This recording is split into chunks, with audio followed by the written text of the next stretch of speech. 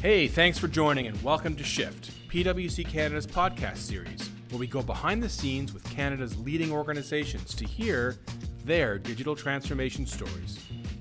I'm your host, John Finkelstein, Executive Creative Director here at PwC Canada, and I'm a lover of the Internet of Things. Calling all gadget geeks, this episode is for you. We have a great Canadian innovation story coming your way.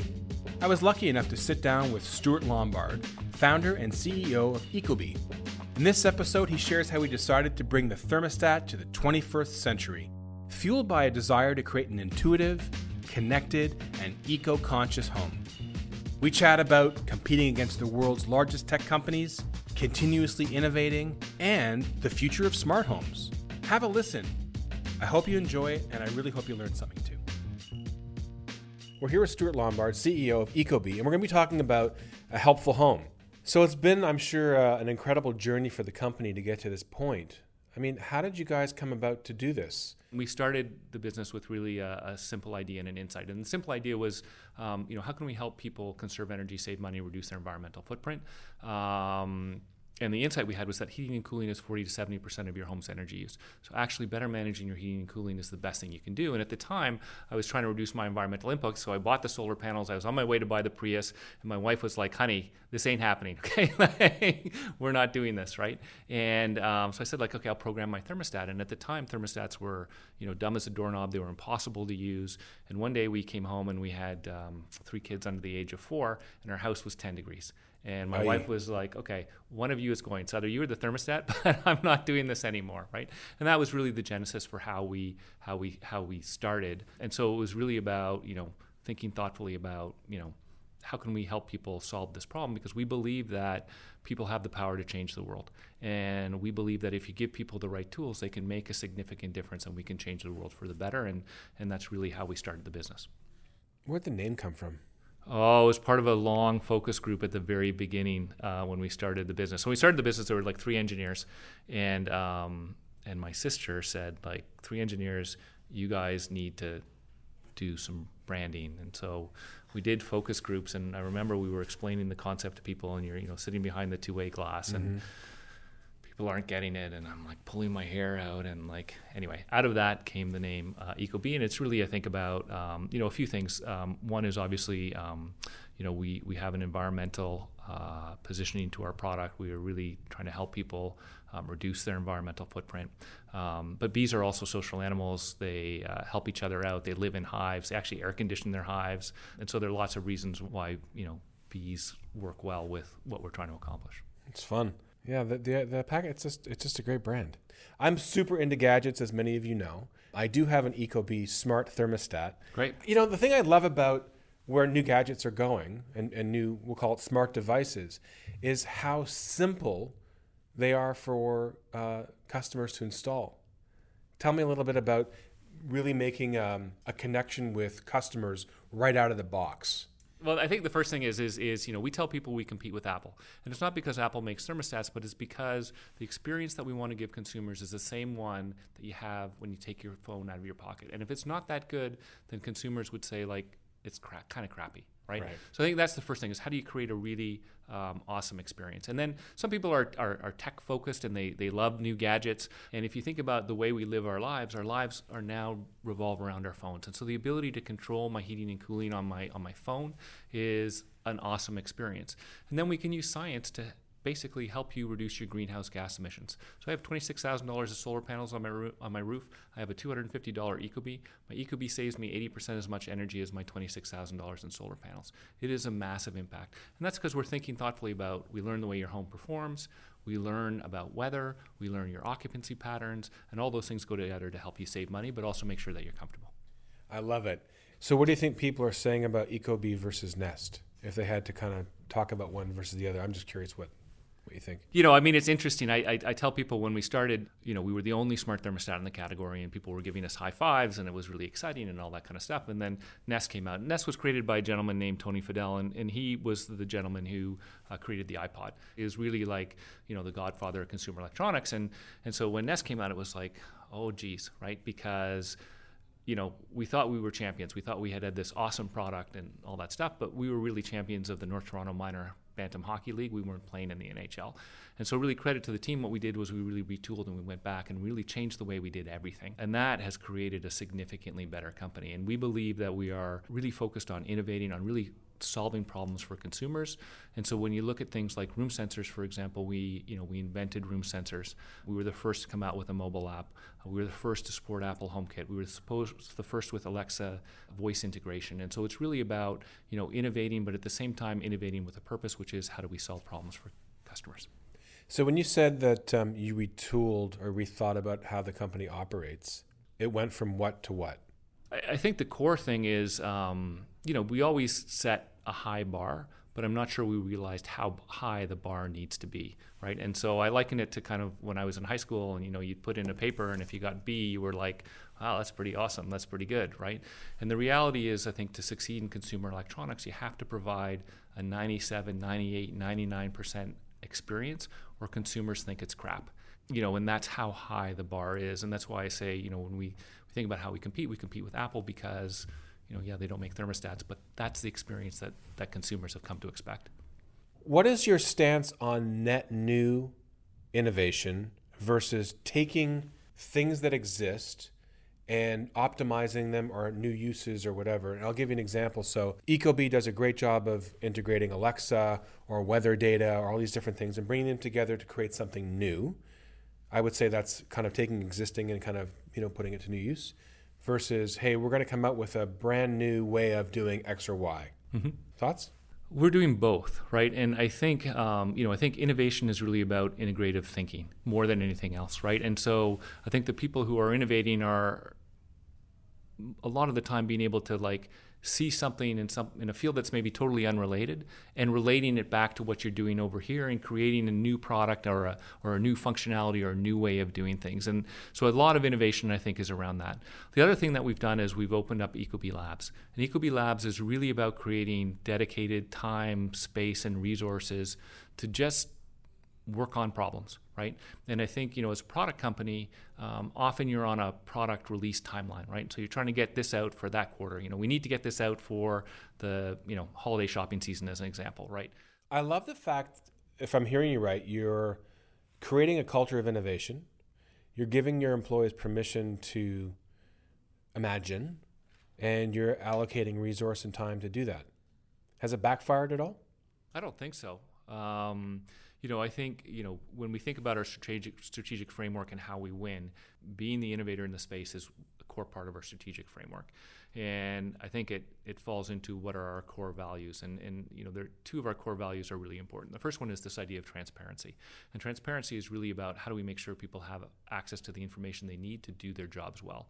And so we've really tried to be thoughtful about eliminating any silos, any barriers. Nobody has offices. Not even I have an office, right? You can ask me any question, anytime, and I should get it. I should be able to give you the best answer I can, but also in the way that we construct our office. And so if you walked into our office, we have a town square. And we have a town square because anthropology says that people have got together in town squares for centuries to share ideas, learn news, and all that kind of stuff. All our hallways are at least 10 feet wide, so you can carry on a conversation of 3 or 4 people and you never have to stop. All of our Is that right? Yeah. All of our walls are whiteboard walls, so if you have an idea, you can jot it down. We believe people learn visually. We give people tools, so we have things like creative labs that have all kinds of construction paper and markers and sticky posts and plasticine, and we have 3D printers, and so really trying to enable people to be creative, but then also giving them time. So we do things like hackathons, where people spend 2 or 3 days and they can work on ideas that they like to, and there's some amazing things that come out of those hackathons.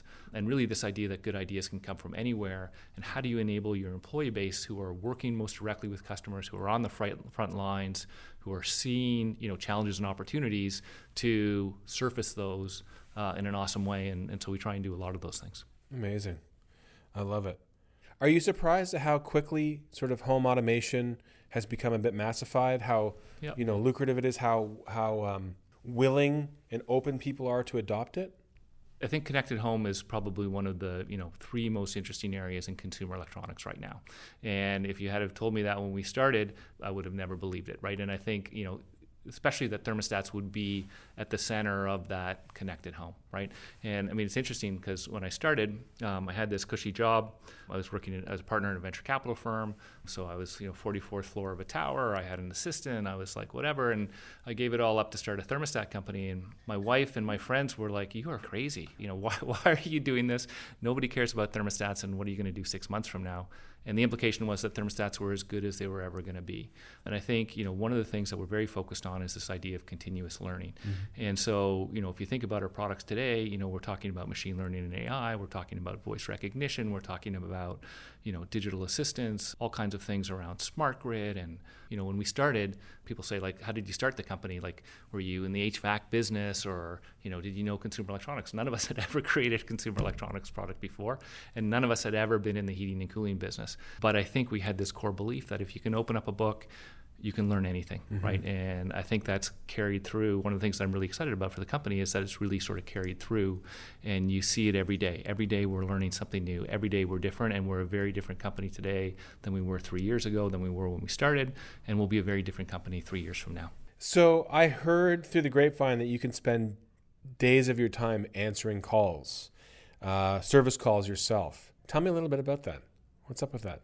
I think we're very focused on consumer-led innovation, and consumer-led innovation is really about understanding what your customers are saying. And I think, certainly, as we've gotten bigger, it's been easy for me to sit in the office I don't have and, say, hey, everything is wonderful, right? But actually getting down into the trenches and listening to your customers and hearing what they have to say, is incredibly valuable and therapeutic. And every time I do it, I come back with insights or ideas about what we could do, or maybe things that we should fix or things that don't make sense. And, we encourage everyone in the business to do it. When we started, actually, everybody in the company used to get every single customer service email. Now, we can't do that anymore, but it's really that idea of how do you understand what your customers are saying about you. Right. When you're on the phone with customers, do you tell them who you are? Depends. Sometimes I do. The particularly difficult ones I do. Yeah, that's right. Well, sometimes you have an irate customer, and it helps to say, well, do you know you're speaking to the CEO of the company? And then some of them are like, go on, I don't believe you. Yeah. That's like, I'm really irate right now. Let me speak to your manager. Yeah. Well, actually, I'm the CEO, so. Let's talk about privacy for a sec. So do you feel like people give a moment's thought around the privacy? There's been, especially around Alexa, there's been so much in the news and people talking about that, privacy concerns. Let's talk a little bit about that. And what do you say to skeptics who are wary of either, this is something that's going to break, I'll just stick with the Mercury thermostat, thank you very much, or I'm worried about Alexa listening to me, or what are you using my thermostat data for, my queries? Privacy is really important, and it's something that people care about. And so, we've been very thoughtful about privacy, and we believe that customers' data belongs, frankly, to customers. And so it's not ours to decide what to do with it. It's really yours to decide what to do with. One of the things that I think makes us very different than lots of other companies in the space is what our business model is. And so we're not trying to monetize you by selling advertising, or we don't have some other business model. We consider ourselves invited guests into your home, right? Mm-hmm. And if we want to do well, we need to provide products and services that you value, and we need to be good guests in your home. And when we stop being good guests, you're going to say, thank you very much, but, you're out of here. And so, we really live that, every single day. It's about being really explicit about how we think about your data, what we do with it, those types of things in a very transparent way. Consumer electronics, home automation, all this smart stuff, it's a very competitive industry for talent. So how do you keep morale high, and how do you develop talent and really make sure that people are kind of performing their best and not losing sight of what the company stands for? We're trying to create the company that we all always wanted to work for.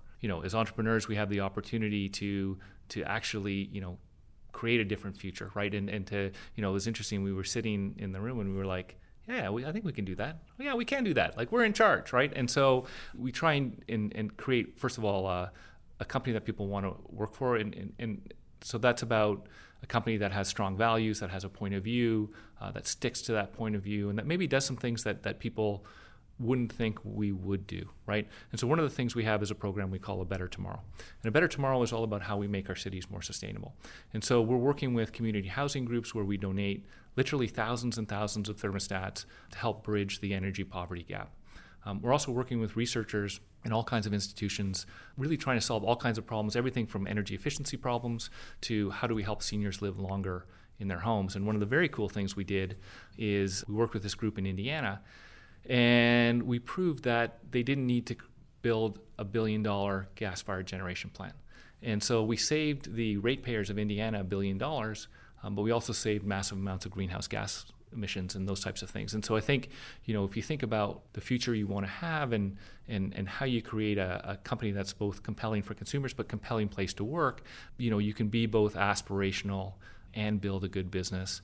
And one of the things we say is that we're very optimistic about the future because we believe that we can help people create a better future. So what do you think the future holds? As I said, I'm really excited about the future. I think, there's lots of negative news about climate change that you read almost every single day, but the reality is that there are 3 seminal trends that will change the future of climate change. And the first is that renewables are the cheapest energy that's out there today. And so if you're in California, you can buy renewable solar power at 2 cents a kilowatt hour. It is the cheapest power. It's cheaper than the fuel that actually goes into a gas-fired power plant, right? And so over time, you're going to see more and more renewables come on the grid. The second is electrification of transportation. And so if you've met anyone who has an electric car, they will tell you hands down, it is a better car today already, right? That trend is only going to continue, and 10, 15 years from now, we'll all be driving electric cars, not only because it's good for the environment, but also because they're just way better. And then the third thing is increased urbanization. With increased urbanization, people tend to live in smaller dwellings, and people living in smaller dwellings tend to consume less energy. Yeah. And so overall, you're going to see a significant reduction in the amount of greenhouse gases that come over the next, call it, 10 to 20 years. And I think that bodes incredibly well for the future. Is there anything else that you could talk about what you're working on right now that's really getting you excited? I think artificial intelligence and machine learning will change the world. And I think they will change the world not dissimilarly to the way that the internet changed the world.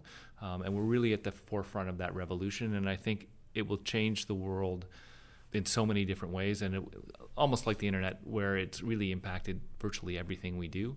I think you will see machine learning and AI, change the way we do everything. And we use it today to do everything from predicting like how many thermostats we're going to sell in a Best Buy store on a given day to, how do we make our products easier and more intuitive to use, right? And it's really amazing what those tools can do for you. I can't wait until whether it's my thermostat or my home automation greets me when I come in. Yep. I don't know if anybody's doing that right now, but I would love it to be that kind of thing where you walk in and it's, hello, John. Yeah. Welcome home. Would you like me to set the temperature to 18 degrees and pour you a drink or whatever? Yeah. My future companions are always English. I think those are all reality, right? Yeah. I think those are all coming, and they're all, within the next 3 to 5 years for sure. All right. Welcome to the lightning round, where we put you in the hot seat to learn a little bit more about who you are outside your day job. Best place you've ever traveled? China. Was it for work? I was in China. I lived in China in 1992. And at that time, China in that period and where I was right in the middle of central China was unbelievable. Wicked. I've not been there. I want to go. Favorite movie? I don't watch movies. Biggest pet peeve? I would say it is dishes in the sink. Dishes in the sink. If you could meet 3 people who have passed on, who would they be? Ben Franklin would be number 1. Ben Franklin. Ben Franklin's amazing. If I get a chance to read his biography, amazing what he was able to accomplish. So Ben Franklin would be 1. I think Leonardo da Vinci would be 2, and maybe Einstein would be 3. Wow, that says a lot about you. I'm totally getting a good picture of you right now. I'd like to come to that dinner. What's your favorite food? Well, you didn't say people who were still alive. So no, that's great. But I mean, it's like they're all very similar in a way, right? Inventors, they're super similar. Yeah, very cool. Favorite food? Well, let me ask you this. Brussels sprouts, how about that? Okay, wow. I was going to say, if it's not favorite food, do you like breakfast, lunch, or dinner the best? Breakfast. Breakfast. You don't have Brussels sprouts don't go for breakfast. They don't really go for breakfast. No. My wife does these Brussels sprouts where they're pan fried. They're so good. I love them. Those are awesome. Yeah. What is the best piece of advice that someone's ever given you? Be focused. Are you scattered, or that was just something they just said?